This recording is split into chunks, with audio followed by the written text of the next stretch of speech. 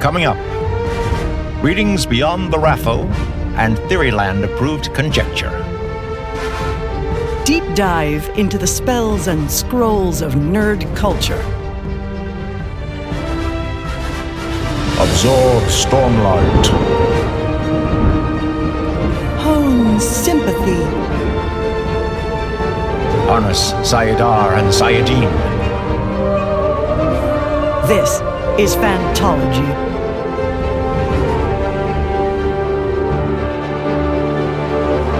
You may have heard of us.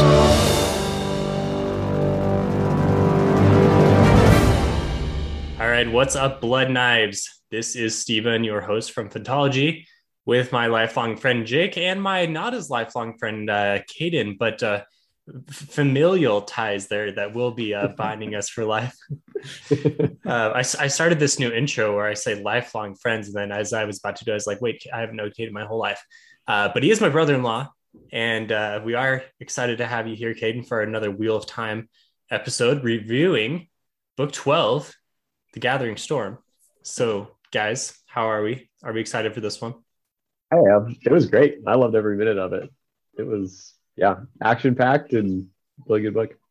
Yeah, there's some game-changing moments in this one for sure. And we can't go too far without talking about the elephant in the room. As soon as you get to the last three, which is the Sanderson takeover, right? So we are Sanderson fans. We've read all of his books. I think, Caden, have you read all of his books, actually? Maybe that's it. I haven't read a couple of the YA ones. Okay. Like Steelheart. Same. But yeah, everything else I have. Yeah, I haven't read his Alcatraz books either, like Rhythmatist, but all the Cosmere stuff, right? So we're big Sanderson fanboys. But if we can, separate the Sanderson Cosmere fandom from the Wheel of Time fandom, and can we just objectively try to get at what was the Sanderson influence on this book, and did you like it, and what did you see? I had a hard time. I thought his writing style would be more noticeable, and I felt like he was very true to Robert Jordan's style, like the way he described things or all the brain pulling that still happened. I don't know. I think there was some, not just that, but I was surprised. I thought he tried to be very true to what Robert Jordan would have done. Overall, was my impression. Yeah, I read the review that Jason at Dragonmount posted of The Gathering Storm back in 2009 when it came out, and he talked about how some characters he thought were a little bit off and different, but then other people thought that others were, and so it's all just kind of a different lens, I guess, or different, a different take on the series than Robert Jordan. Sanderson talked about it as a same story, same script, different director. So yeah, certainly he tried to do his best, and certainly, he would be the first one to tell you that there were some things that he didn't do as well. And I think he actually did say through the first book, he had a hard time really immersing himself in what Robert Jordan would have done. And then he felt like he found his feet better in the last two. What did you think, Jake? Yeah, I feel like when I first read it, there was definitely a difference in writing, but it wasn't anything to be it wasn't a lower quality, if that makes sense. It was just different. And I was fine with that. I think he's been on record to say that he made the decision that he wasn't going to try to replicate Robert Jordan one-to-one, because he wouldn't have been able to pull that off. And so it was, if he had to do it, he'd have to do it the way he knew how, which is why I think there is a difference. I think he did a really good job keeping the characters true to who they were, with, for me, a notable exception with Matt, his portrayal of Matt in this book, especially. And I think he's even admitted that was something he wasn't sure about. And that was one of those things he kind of tuned more as the books went on.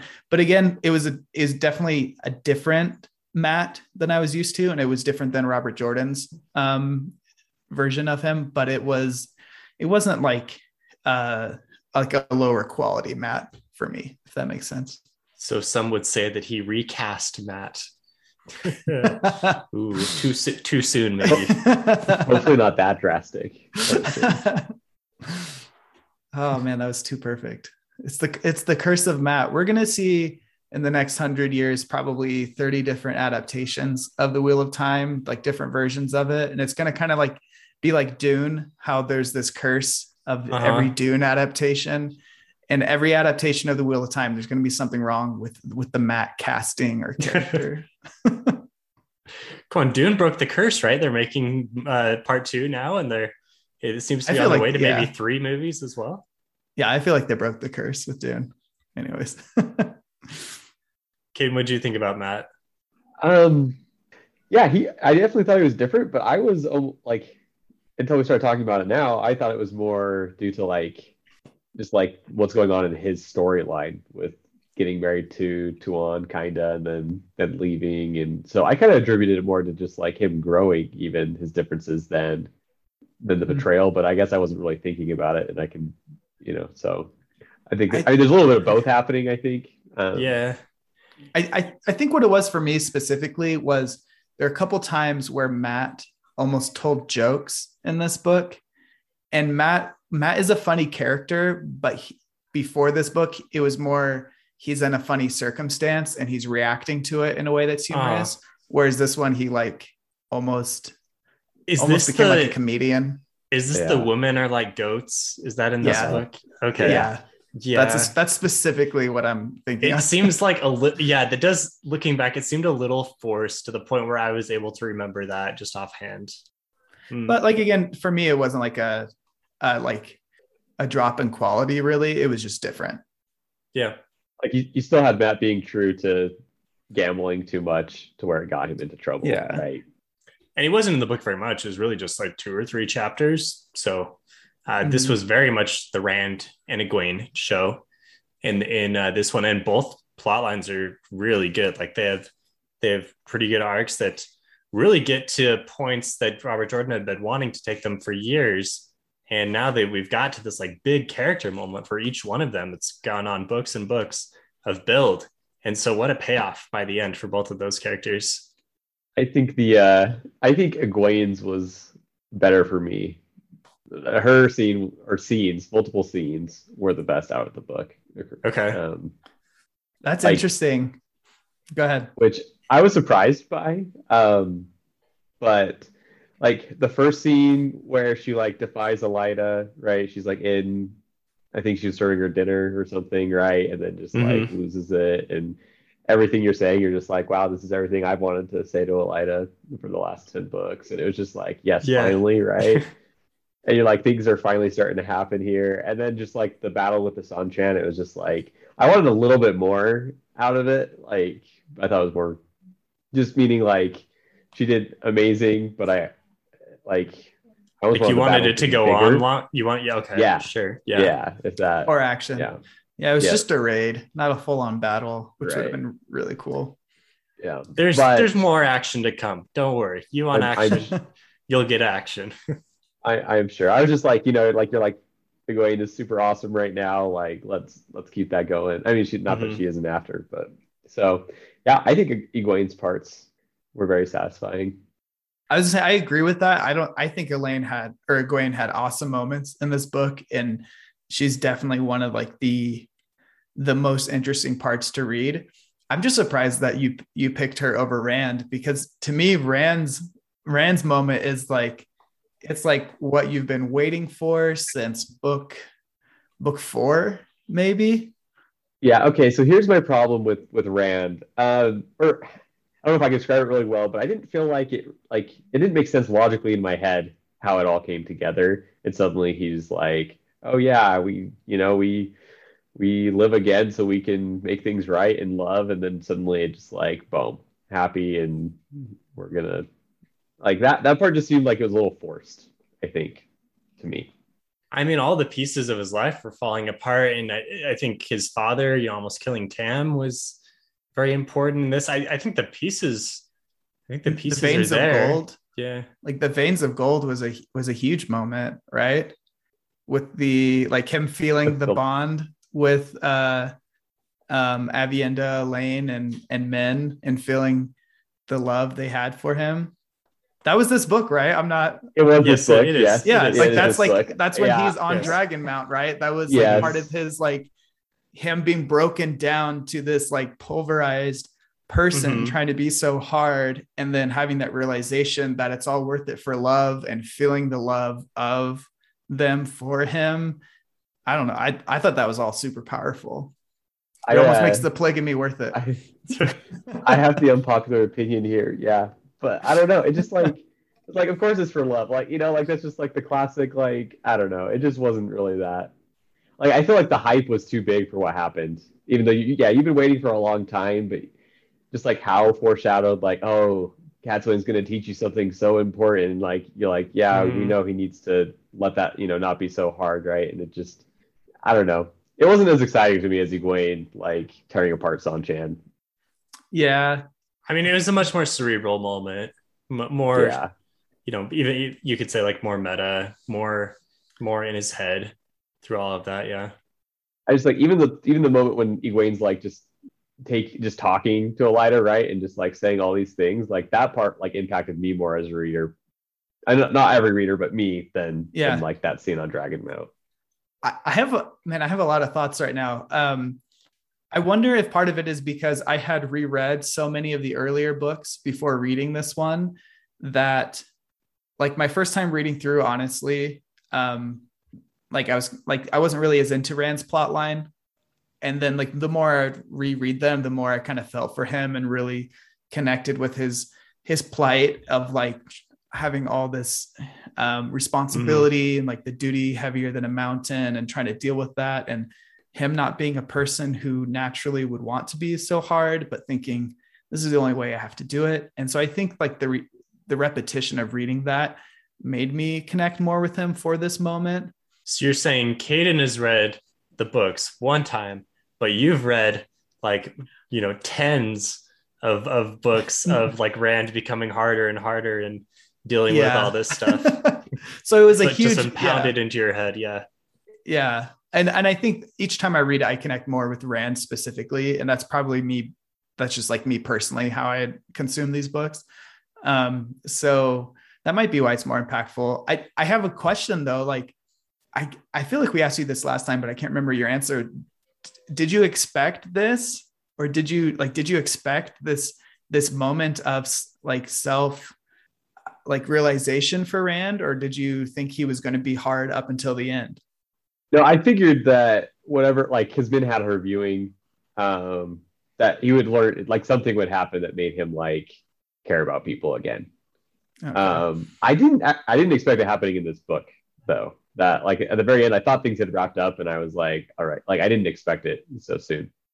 I mean, like 2 chapters before, he's, you know, using Balefire to right. And okay, and so here's where I think I at that point, I'm like on the side with like Nynaeve and Catswin, almost like this guy's got to be stopped, right? Like he's just insane, and like I can't relate with Rand at all at this point because he's just killing everyone, right? Mm-hmm. It's for a good reason. Like, I mean, I think he should have killed Semirhage sooner, right? Like leaving her alive longer was a mistake, but yeah. And having the Dominion band like right there, like, man, that was just a critical mistake. Like, how the entire time what's coming? Like, it's not a Yep. So I think that's what I think I have a hard So I do think I have a lot harder time identifying with Rand, just because like I'm seeing it from Catswain, or like I'm identifying more with them. Like, man, this guy needs to be stopped, and so I'm just And I think I empathize with him more due to those like the different iterations of my like read throughs. But I think that Semirhage moment is such like, it's so pivotal. It's like the reason why Natrim's Barrow happens, because he's like realized I wasn't hard enough, and that's why I almost killed men. Like, and she like she obviously still loves him, but she's like scared, you know? And so he's just like, all right, screw everything, like way more callous when it comes to like respecting life and everything. I don't know. I think it was perfectly set up in this book, like his hardness was ramped up to 11. And then I don't know, just the moment on Dragonmount and I don't know, him having that happen on Dragonmount too. And I'm going off on just a little rant here, but like the whole process of it, like meeting Tam, having that explosive moment, not being in control, like he has this like view of himself, like, oh, I'm going to be harder. And part of being harder is being more in control of myself. But the harder he gets, the less in control of himself he is, the more fragile he is emotionally and more impulsive, which leads him to exploding on Rand, which then leads him to like being so scared he runs. He's like, okay, I got to take out these emotions on the Shan-Chan, going to Ebu Dar, realizing these people are like living better under the Shan-Chan than like half the people living under my rule. And just like having this utter failure moment and the like being pitied by people on the street there. Mm-hmm. I don't know. It was such a great emotional journey. One that I hope I never go on. Yeah. Yeah, I also enjoyed it. I think I like the prologue of Towers of Midnight more, actually, or maybe that just stuck with me even a little bit more than the moment of Dragonmount. Obviously, that's a spoiler for the next book, so we can't talk about it now. But I don't know if you've started Towers of Midnight yet, Kaden, but that's just like a small moment that really illustrates the change. And I thought it was even more powerful. And I think the reason why is because all the change that happens is in his head at the end of the Gathering Storm. And then in the prologue, you get to see, what does that mean? Like, how is he going to act differently now? Okay. So we just didn't get that far in the Gathering Storm. Anyways, I not to take away from Egwene at all. I think her part was so awesome. Like when we were talking about her in the White Tower last episode, like the whole time it was just like, we got to get to like the next book. We got to get to the part where she finally not only owns Elida, but like really proves herself to everybody. Anyways, I guess speaking of Egwene, did you see the like when she's doing the Black Aja cleansing? Did you see Sheriam being Black Aja? Were you suspecting that? I go back and forth on it. And I think I decided that she wasn't Black Aja before this book. And so I was like, oh yeah, it was a little bit more of a shock. Because back and forth throughout the series, I'm like, oh yeah, she totally could be. And then because of the arrow in book 3, was it? Yeah. I had totally really forgotten about that. But there are clues in more recent books where she's like crying, leaving her tent. Yeah, dude. And I think that was Arengar who had been like torturing her or something. Yep. That's what she says in this book. Yeah. You were right about Elida though, Kaden. Yeah, that's good. At least I got one. Yeah. I didn't see the Varen reveal coming either. Okay. That was a great one. That was. How'd you feel about it? Oh, I loved it. That was. It's like the whole time too. You're like, oh man, the Black Aja or just Black Friends in general, like, are the spies. Like, it'd be so great, like, to have someone do it back to them, right? And you think that like along the whole storyline, this entire book, not this book, but like the series, and you still like, I never was like, oh yeah, they're actually going to do that, right? It just didn't feel like what would happen. So it was a great moment. I loved it. It was a great twist. And there are clues for that. It's in I'm going to be really vague because I think my wife can overhear me, but in book 2, there's specific times where she like lies. And it's kind of vague in the book. It's like, that it's not true, but you're like, wait, is she lying or is she just misinformed or twisting the truth? But like even way back then. Man. Yeah, I liked it though. I was really excited. I was going to say, the one thing I liked also about the cleansing after was that they didn't get everyone. Like, they got in the Rebel camp, they got most of the Black Friends, right? But in the White Tower, they didn't. Like Masana's still there. Yeah. Yep. So I like that it didn't just like wrap everything up, that it was a win, but it wasn't just like, oh yeah, we're happy. There's still conflict and problems going to happen there. So you could say it was a win, but not the win. Yeah. Yep. Sorry. Got to be cheesy. There's a little bit of cheese in the Wheel of Time. A little bit. Yeah. Yeah.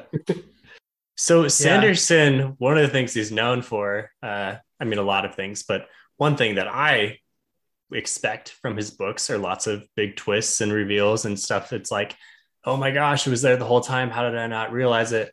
And so he pulls off some of that stuff here in The Gathering Storm. Like Jake says, I don't think they were like his original ideas. I think very few of the things that he writes are his original ideas. A lot of it, is Robert Jordan's notes, which were very exhaustive, right? Very, they covered, I think, almost everything that he wanted to have written, except for some things. But, Sanderson was able to like deliver these twists. So it's kind of, I don't know, maybe it just happens to be a coincidence that the author that's known for these big twists is able to publish the last 3 books of the series and deliver all these twists that Robert Jordan wanted to have the whole time. Yeah, I think that's really fitting. I think I was just listening to Murphy Napier's review of this book before we got on, just kind of refresh myself. And one thing she mentioned is how good Robert Jordan is at like setting up things in the future. And it's fun that Sanderson got to cash out on a lot of those. I think some people will say him setting up is also it's a blessing and a curse because things get so slow in the middle. But I was going to say, like, all these storylines have been set up for at least 6 books, right? Yeah. Or more, from the beginning. It's crazy how many books you've been waiting for a lot of these things to happen. And Sanderson just got to swoop in and cash out, I guess. That's another thing. Going back, like I love Sanderson, but going back to, I hate it when people say Robert Jordan was just like ended on this slog, never ended, and like Sanderson saved the series. I hate that because, first of all, Knife of Dreams was a great book. That was return to form before Sanderson. But also, of course, Sanderson's books are going to be so much more action-packed than the last 3 because it's the end. Like everything has to wrap up. Everything has to like climax. So I would agree with it if he had ended on Crossroads of Twilight, because that book was just that's the hardest one in my opinion. But Knife of Dreams was really good. Yeah. So I was looking back in history to try to get a sense of where Sanderson's career was at this point. And for a panicked moment, I thought that perhaps like he had written this book in his late 20s or something, and he was the same age that I was.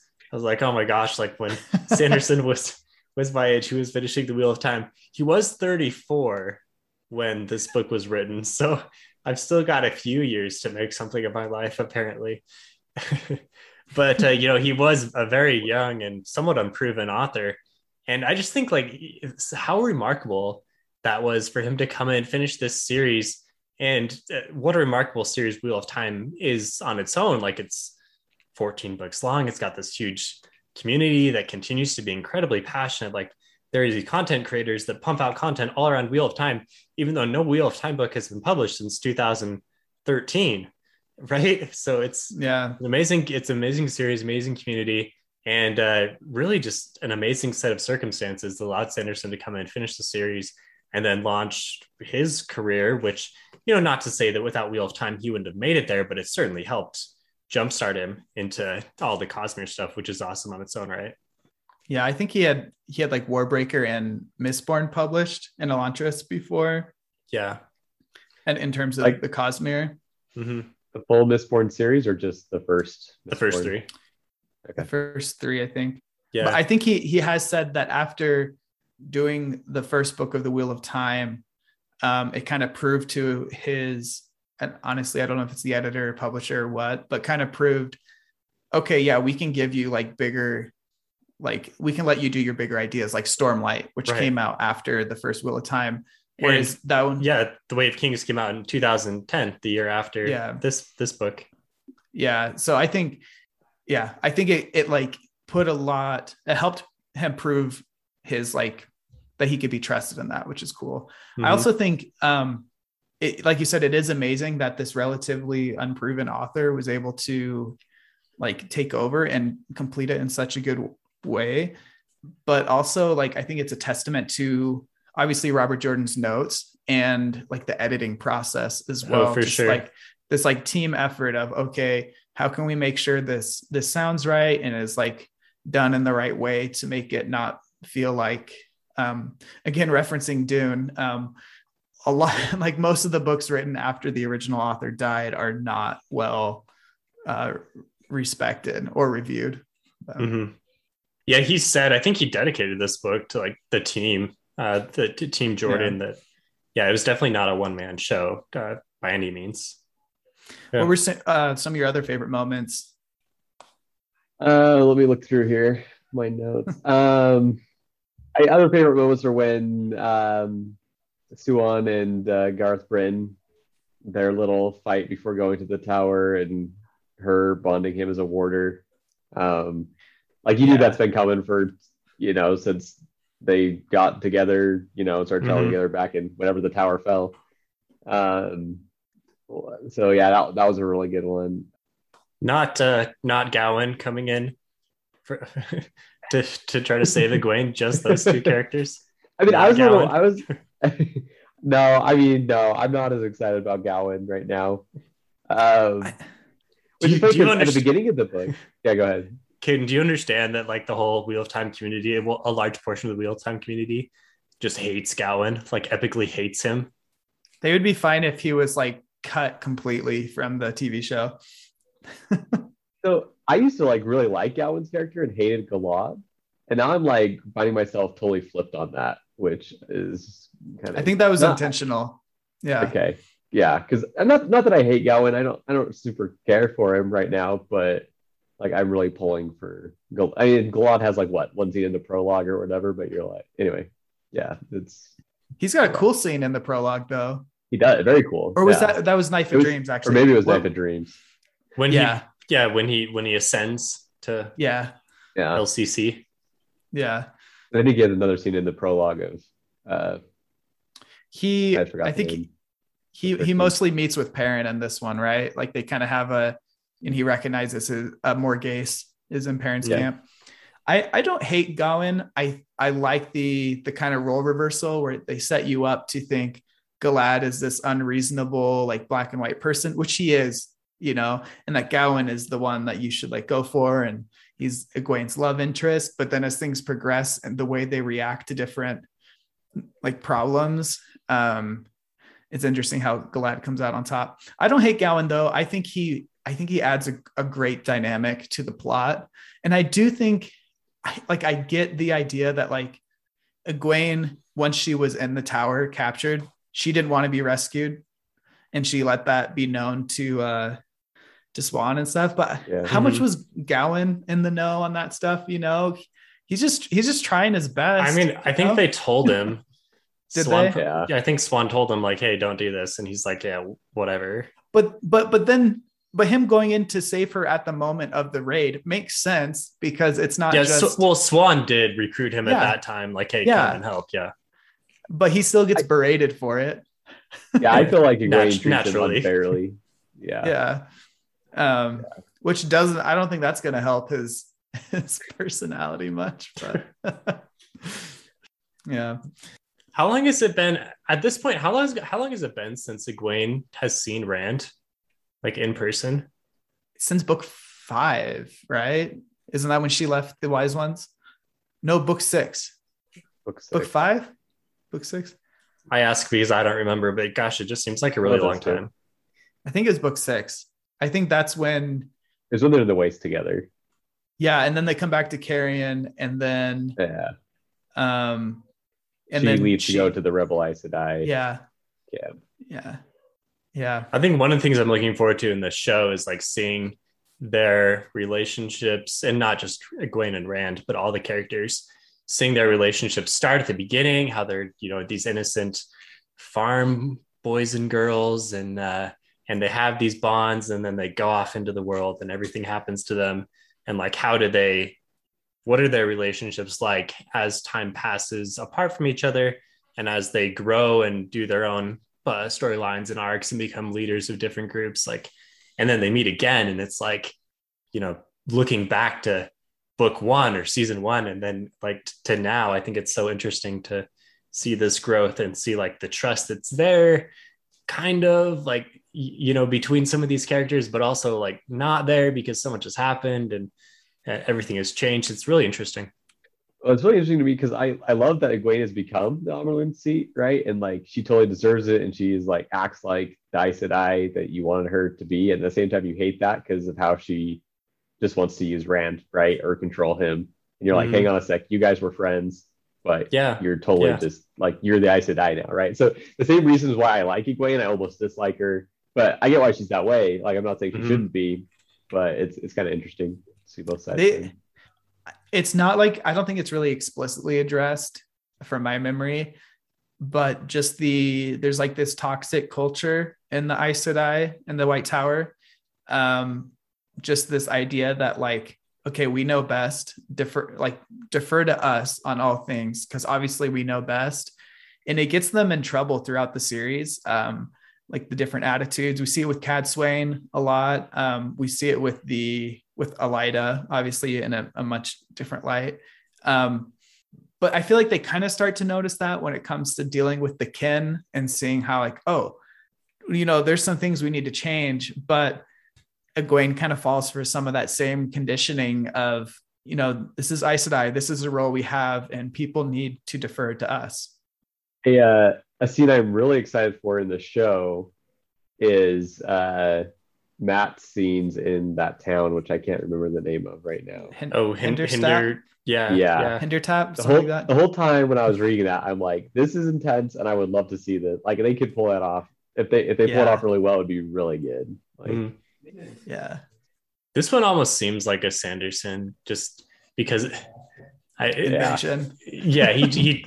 it's a total convention, right? Like he takes the bubble of evil and he makes it into something unique, and he like kind of builds this system around like, okay, here's the bubble of evil and here's what can happen. Like same thing with the room switching around in the tower. But the zombie, for lack of better terms, is really exciting and terrifying. Yeah, that was fun. Or fun, apparently, if you're Jake. Well, it was done in like a creepy, but I think because it's from Matt's point of view, it wasn't like, it was more like swashbuckling action compared to like, it wasn't the same as like when the Golem was like trying to kill him. That one was much more intense. Like, okay, people are dying now, but okay. So you're saying at this scene in the show, we shouldn't have a like dark, scary soundtrack. We should have more of like a swashbuckling, like accordion type, like let's go kill the zombies soundtrack. I'm thinking it should be like some Sam Raimi type horror where it's like really creepy and scary, and then we have some like slapstick stuff in there a little bit too. So you're not really sure what to think. Who's Sam Raimi? He's a director. He was originally known for like campy horror movies, and then he did the original Spider-Man trilogy. Oh, okay. Have you heard of like the Evil Dead series? No, not much of a horror person myself, I have to say. One thing I think Sanderson did nail. Actually, I don't know if this is a spoiler for the next book. Ready to pull my headphones off real quick? No, you're good. How does it end with Matt? What's like Matt's final scene in this book? He gets the letter from Baron. Yeah. Yep. And he wants to send. He's just trying to figure out how to get the band to Andor. Yeah. Oh, okay. What does he open? What does the letter say? He doesn't open the letter yet. Yeah. Okay. Yeah.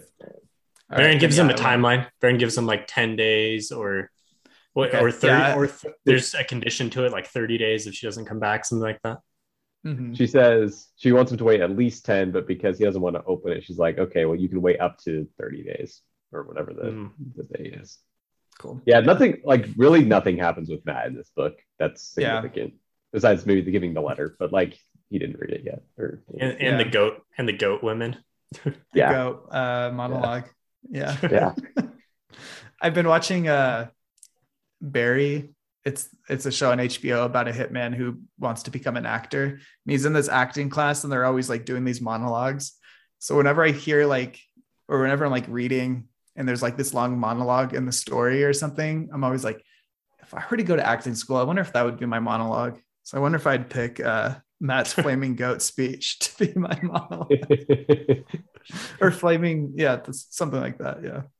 Hey, by that time, Jake, by the time you make it to acting school, we might be on our 5th or 6th different Matt. So you could be Matt. up for consideration. Yeah, that time I'd more like be Matt's father, but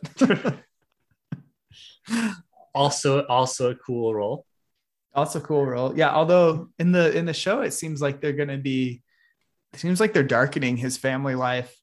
I don't know if you saw, Caden, Amazon Prime had like these like descriptions and like summaries of the towns and places and people, and it said Matt comes from like he comes from a family who they aren't like good people, and so he's not really sure if he's a good person.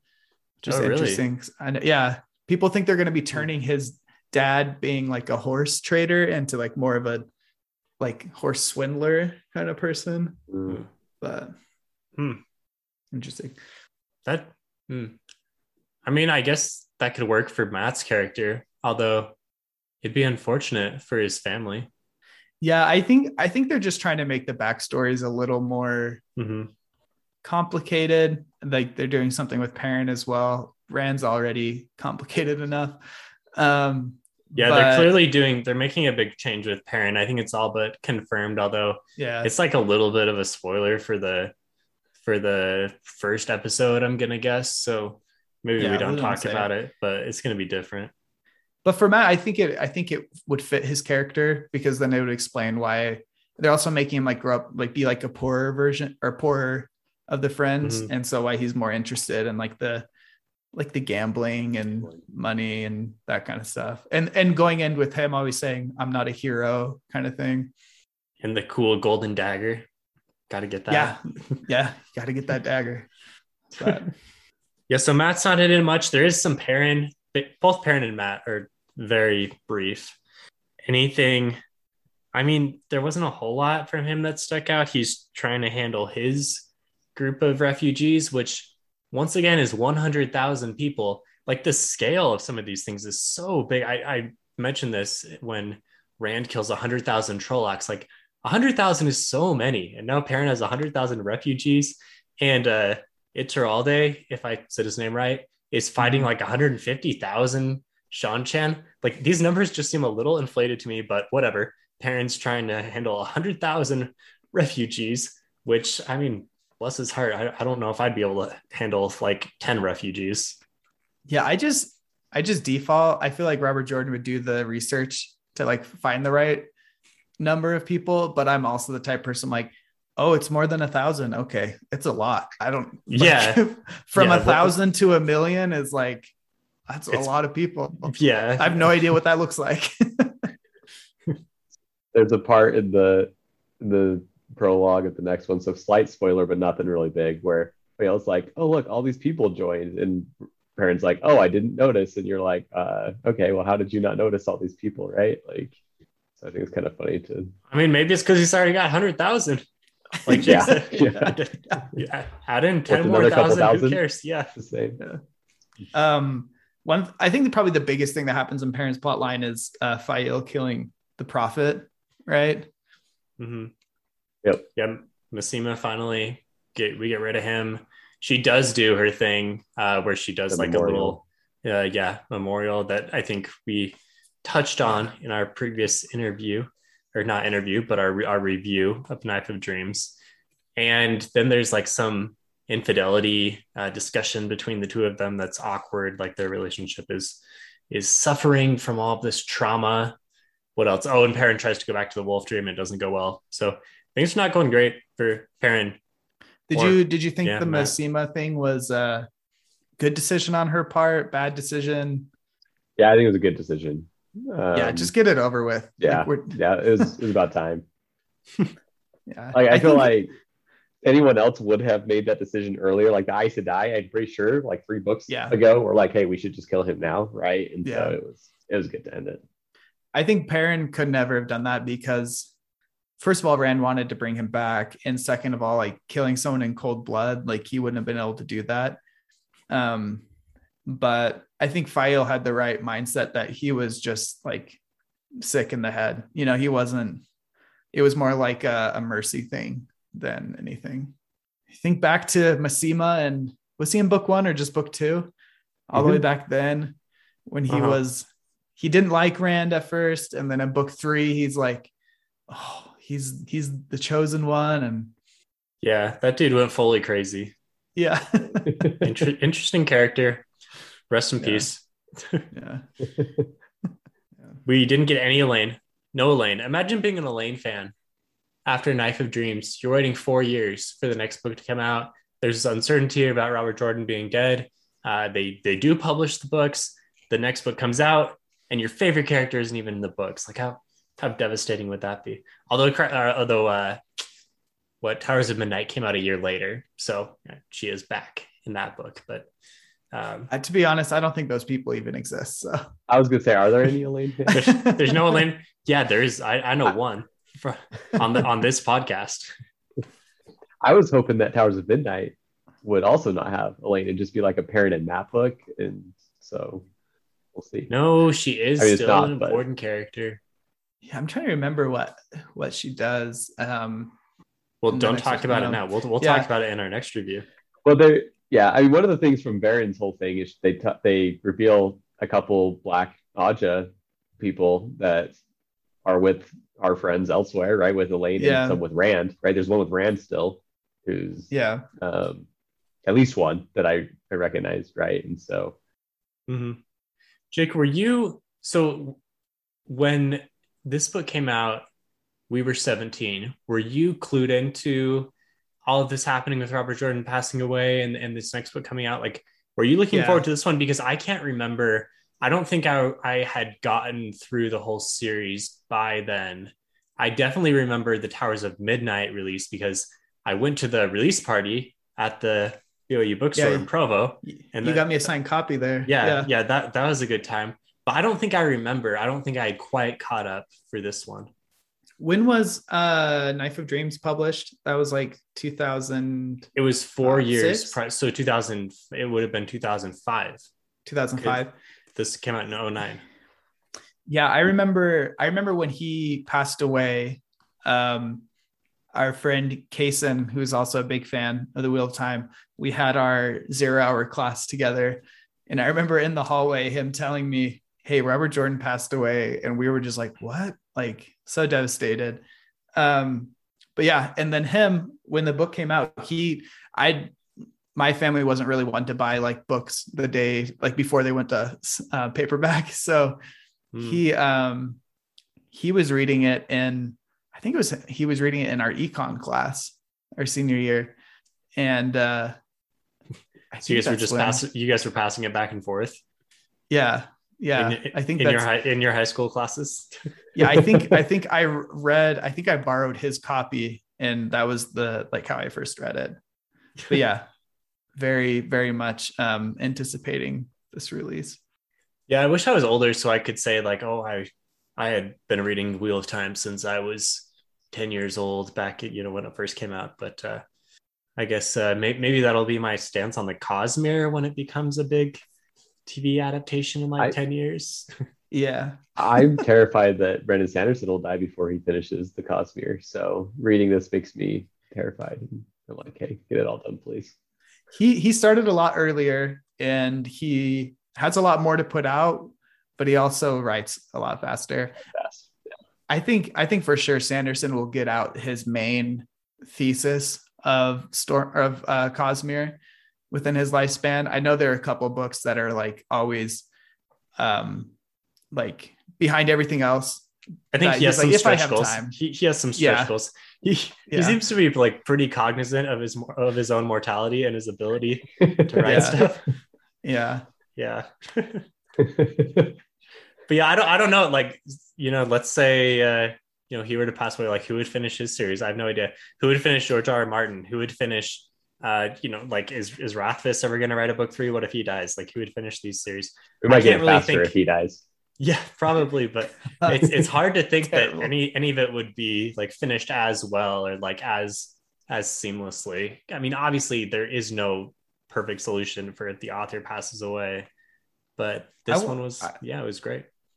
I don't know if I don't know if always finishing it with someone else is like the best option. Like, I don't know if that's, Just rather leave it unpublished, unfinished. yeah, I don't know. I guess it depends. Like with Robert Jordan, he was like actively aware of the situation and was like, I want to find someone to finish this.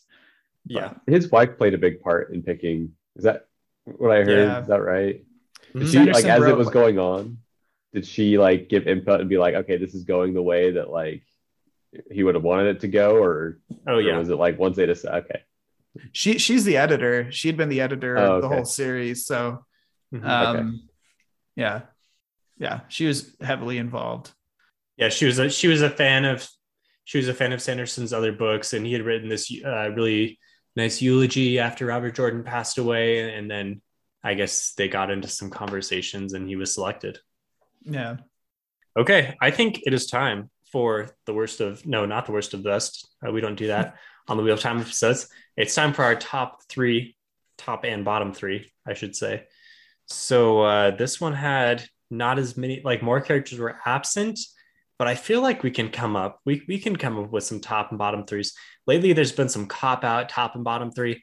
I think I chose the Trollocs last time, like all the Trollocs that died as my bottom three. That was a cop out. You're not allowed to do that this time. I got some decent ones this time, but I think there's going to be a lot of overlap for top and bottom. Yeah. At least. Yeah. Okay, are you starting then? Yeah, I'll go. Top first or bottom first? Top. Let's start with the good stuff. Yeah, I'm going to do Rodel Iturralde, however you say Okay. his name. Sure. It's number 3. That guy is just a machine. Just his gumption and resilience to just never back down to the Shan-Chan and just like constantly harassing them. Like it is this like a losing battle, but he's not giving up and just going for it. He was like a little bit of a character before, and then seems like Sanderson like really liked him. It's just like, hey, we're gonna, Yeah. we're gonna level this guy up and make him cool. People kept talking about him. Like it was more like people would talk about him because he's one of the great captains, but now he kind of gets more time to shine. And does Rand like, does he just put him does he move him in this book? I don't want to spoil it. He sends him up. He sends him up to the Borderlands and says like, hey, help us out here. He's like, hey, I'm gonna save you from the Shan-Chan so you don't have to fight anymore. Oh, sweet. Okay, now fight all these Trollocs up here. So he's my number 3. Egwene is my number 2, and Rand is my number 1. And honestly, Egwene and Rand are pretty much tied for me. I think Egwene probably did actually more, but I think Rand's transformation was like almost a harder thing to accomplish and has a bigger impact on the overall plot. So Okay, those are my top 3. I'll go next. So number 3, I'm gonna put Garth Bryn in my third because of how he kills the blood knife that was about to kill Swan. That moment was really cool, and yeah, also I'm excited to see where the blood knives play in the next book or two. Number 2, I'm gonna put Varen in because her whole life's work was yeah right, like I don't even know how many years, but her entire life was spent figuring out who the Black Odds are or what they're about, and all her books, right? And she delivers very well. And then I know, Jake, don't kill me for not putting Rand as number 1 here, but I'm gonna go with Egwene as number 1.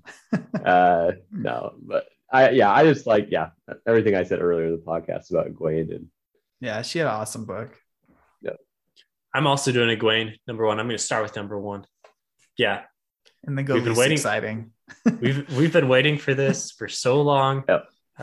Yeah, it was awesome. She's got more to do, but just thinking back to her beginnings, her humble beginnings that we've seen on the trailer of the TV show to now, it's fun. Number 2, I'm gonna say Tuan because her raid on the White Tower was like super successful, and like for what she's trying to accomplish, she's doing it really well. Like the Shan-Chan are really well positioned, and like Rand saw in Abu Dar, they're doing better than he is. So like, are the Shan-Chan really like the enemy at all? I feel like maybe we'd be better off with Shan-Chan instead of Rand, crazy Rand.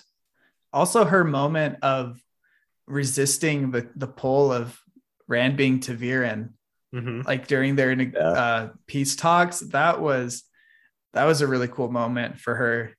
The books do such a good job. Like, she is from this culture and society that is so oppressive and bigoted and like not good, but then they show like the order that brings, and they show how cool of a person she is for being able to resist his like pull and everything, resisting the Dragon Reborn, who like no one can resist that, you know. It's like the ultimate ta'veren, and she's just able to like brush that off. Gives me such conflicting ideas with how cool she is and how much I hate like almost everything about her. She sees like this evil blackness around him, right? Yeah. You have like the scene right before Rand's like, I could will the pattern to stop you living, to Cadsuane, right? That was like 2 scenes before, and then they put that, and then the scenes right after, right? So those 2 things together are really cool. Yeah. Okay, and then number 3, we didn't talk about this character, and honestly, I'm just trying to choose different characters that we didn't talk about. But Aviendha has a good book. She's accepted as a wise one. She's sent off to Rhuidean. We don't know what's going to happen there yet, but every time someone goes to Rhuidean, something interesting happens, and this is a fun thing in the future. So look for that. Yeah. Okay, bottom 3. Bottom 3. I'm gonna go Simuraj. Because she gets this, I think she was in my bottom 3 last book, even because she gets captured so quickly after having the surprise. And then again, she gets this get out of jail free card and screws it up. I mean, I guess it wasn't really her fault. Like, she was betrayed basically by Rand's connection to the true power. Yeah. Which I wonder how much of that is a conscious betrayal by the Dark One. Like, I'm thinking it wasn't conscious, but I think he was kind of just like, hey, whatever happens, it's fine. Like, either she succeeds or she dies, and who cares, right? It's kind of how I perceived it. And yeah. So, Caden, did you fully understand the true power thing? I remember when I was first reading it, I was like, wait, there's this other power that he can do now? Okay, yeah, kind of. And it's because of his link to Moradin, right? Yeah. Right. Yeah. Yeah. Like, I've known about the true power because of they've had a couple scenes previously where Moradin uses it or someone uses it, and they see the the black flexer or whatever, right? So I didn't know I didn't think that was what was going to happen, that he was going to like tap into it through that link, but it makes sense, I think. Yeah, and it's like kind of confusing, like how he's able to do that. Like, we know it's through that link, but it's like, is it something unintentional, or is it like something that could be taken away? Because it's like granted to the different Forsaken. Right. It isn't something they can do innately. And throwback to Rhuidean in book 4, when Rand sees Lanfear bore into the Dark One's prison, it's because they sensed the true power, and they're like, oh, this will be a new source of power. But so I'm going to Simuraj, and then Elaida. Also, she gets totally owned in this book.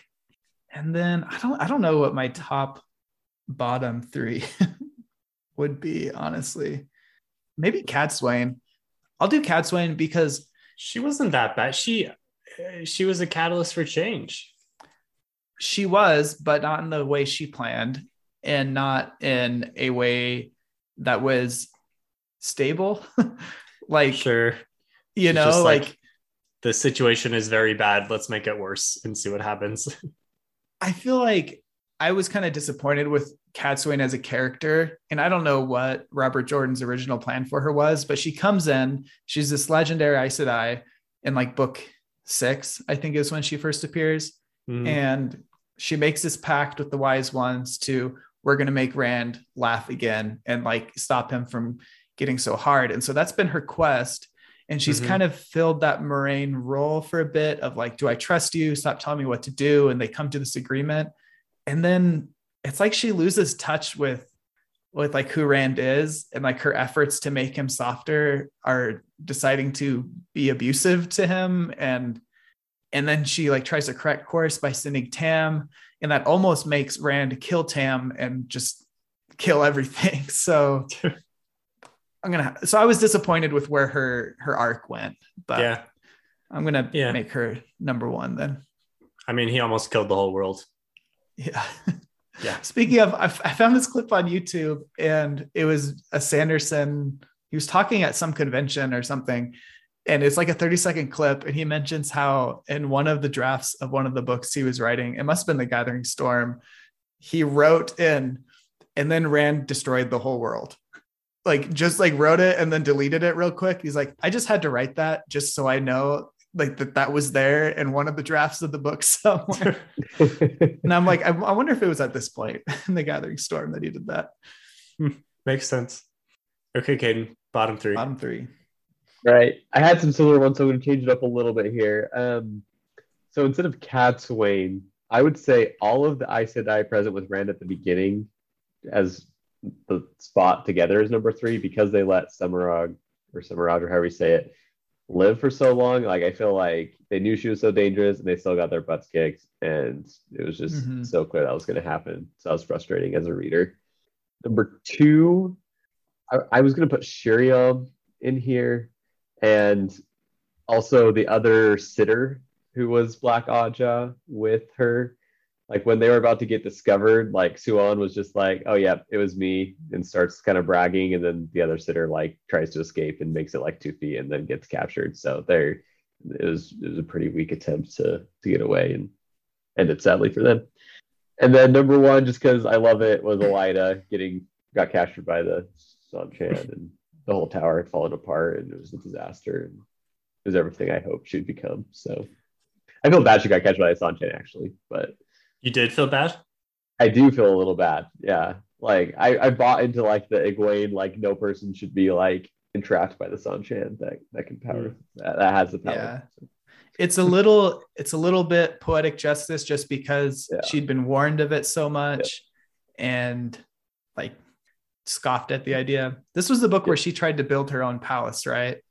She was like, I don't know. Yeah. I didn't get that she's building her own palace, but she had took like the upper floor of the tower and was like making it into like she was just getting all these really tons of fancy things, and she wanted them to swear a fourth oath of the fourth oath. Oh yeah, obedience to the Amyrlin, or the Cumberland seat. That's what Emily calls it. Was that was your three? Okay, that was my three. Yep. Okay, dang, I have two. I'm trying to come up with one more. Well, I'll probably just have to copy you guys. Number three, I'll say is Semirhage for just failing and not doing anything interesting. Number two, I'm going to go with another Forsaken. I'm going to say Mesaana, because sure, like we don't see her do much in this book, but also like she had a great opportunity to whatever she was trying to do. The entire tower was in flux. Obviously, Egwene would have been the person to try to take out somehow, or whatever she was trying to do. And she does not do it. Like, this is her golden opportunity with the Seanchan. Like, she could have done whatever. She just does nothing. So, Mesaana, that was your chance. You missed it. Number one, controversial. Jake, you're not going to like this, but I think the bottom person in this book, it's Rand al'Thor. And I could see him being in the bottom and the top. Yeah. Yeah. Well, so his personal arc is great, and his personal discovery and all of that is awesome. But does it do anything positive for anything in Randland in this book? No. In fact, he does like a ton of really crappy negative things to the people that he's trying to take care of. He takes out 2 Forsaken. Well, I guess, but at the same time, like at what cost, right? Like he's sacrificing a lot of the values that he wants to build he wants to build civilization on, where he's just now killing innocents for the greater good. The greater good is like always the most evil phrase in books, right? Like whenever we sacrifice something for the good of the long term or something, and we compromise on values, that's always a bad thing. If there's some good examples of that in Stormlight Archive. So clearly this is something that Sanderson likes to weave into his books. And I think the moment where Rand just bail fires all of Natrim's Barrow, is that what it's called? Like, yeah, but They were were all also basically dead. yeah, they're basically Right. dead. Their minds were come on though, that's something that Rand would not do. That's something that he doesn't want to stand for. he did do. Yeah, but He wouldn't have done it before because he was too weak. I'm just kidding. That's a soft book 4 Rand. We got Quaindiar Rand now. Yeah. Hopefully not anymore though, because after Yeah. the bottom, after my number 1 bottom 3 spot goes through this whole book, hopefully he's better in the next book. But no, like he was terrible in this book. He was about to destroy all of Abu Dar and then like the whole world. And fortunately, he was able to kind of come to grips there right at the end. I liked the moment. I liked his journey. I would not want him to be a part of my life in this book at all. Yeah, I see that. You're saying all the change he made in this book, we don't see any actions on that. So he has No. a chance for top 3 in the next book, Yeah. but this book no. Okay. Yeah, he's got a chance, but like, I mean, there's no guarantee. Next book, he could go back to being crazy, I suppose. That would be very strange. That'd be a very strange arc, but you never know. Okay. Caden, how far are Right. you into Towers of Midnight? I'm about a fourth of the way through. Okay. So you're not going to finish the whole series by the time the show comes out, which is okay. I'm not. But it's going to be very exciting for you watching the show and being right at the climax of the books. It's going to be pretty jarring, I think, for you. You're going to be finishing the last book while the first season is still coming out.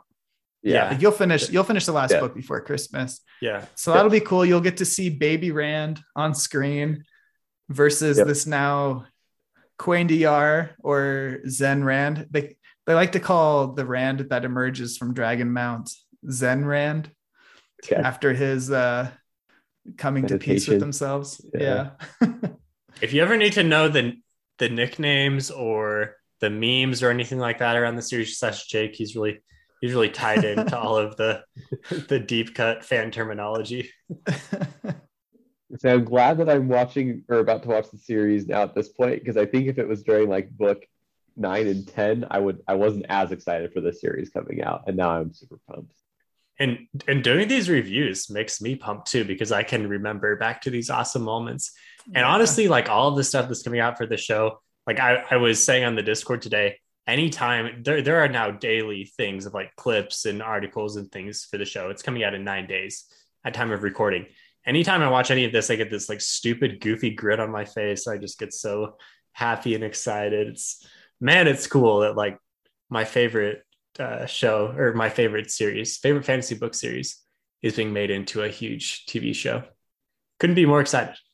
Yeah, I brought it up at a Same. work lunch the other day, and like no one was a Wheel of Time fan, and it was a really awkward moment. No, I was so excited they for it coming out. they will become Yet. fans. Yeah. You're right. Yeah, I've been trying to get my my coworkers into it. I have one that was pretty into Game of Thrones, so I'm like trying to fit that in. So Mhm. we'll see. It's a good. I mean, that's like one of the biggest marketing pitches. It's the Yeah. next Game of Thrones, even though we don't want it to be the next Game of Thrones. Yeah. That's what everyone wants to call it, the next Game of Thrones. Yeah.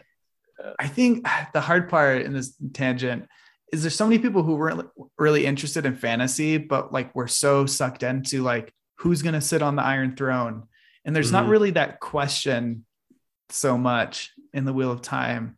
They're trying to do it. And I mean, all the promos, it's like, who's going to be the Who's- Dragon Reborn? Yeah. But that's going to be solved in Yeah. at yeah. most a season, and then pass. And even that's a very fantasy interested question. Whereas who's going to be the ruler is a much more like, you don't have to be super into fantasy to be interested in who's going to politically come out on top. So you're saying they need to establish some really compelling mystery or like reason to continue to watch, like reason for speculation? I don't think they need to. I don't know if they can. Like that is just, I mean, it's the first book is a Game of Thrones because I mean, that's just central to A Song of Ice and Fire and the TV show, like that is just a central theme of it. So it's just something that is inherently different from the series. But so they need to attach you to the characters enough so you care about the individual arcs, because that's where the series is cool. Okay. Yeah. Maybe just the social elements as well, like the gender swapping and stuff like that. But okay. Yeah. All right. Well, that's our review of The Gathering Storm. I guess we'll release The Towers of Midnight at some point in the next few days, where if you're watching this and you like the Wheel of Time, check out our Wheel of Time bingo promotion that we're doing on social media. The idea is to fill out a bingo card of things you think will happen in the first season. That will be coming out soon. Actually, it's always kind of hard to juggle like time of recording and time of release. By the time we release this one, the Wheel of Time bingo thing will have been out there, and hopefully the first season of the show will not have started, or first episode of the show will not have started, but it's kind of hard to judge release schedules. Anyway, I'm going on a tangent, which probably means we're done. so Jake and Caden, thanks guys. Yeah, thank you guys. Thanks.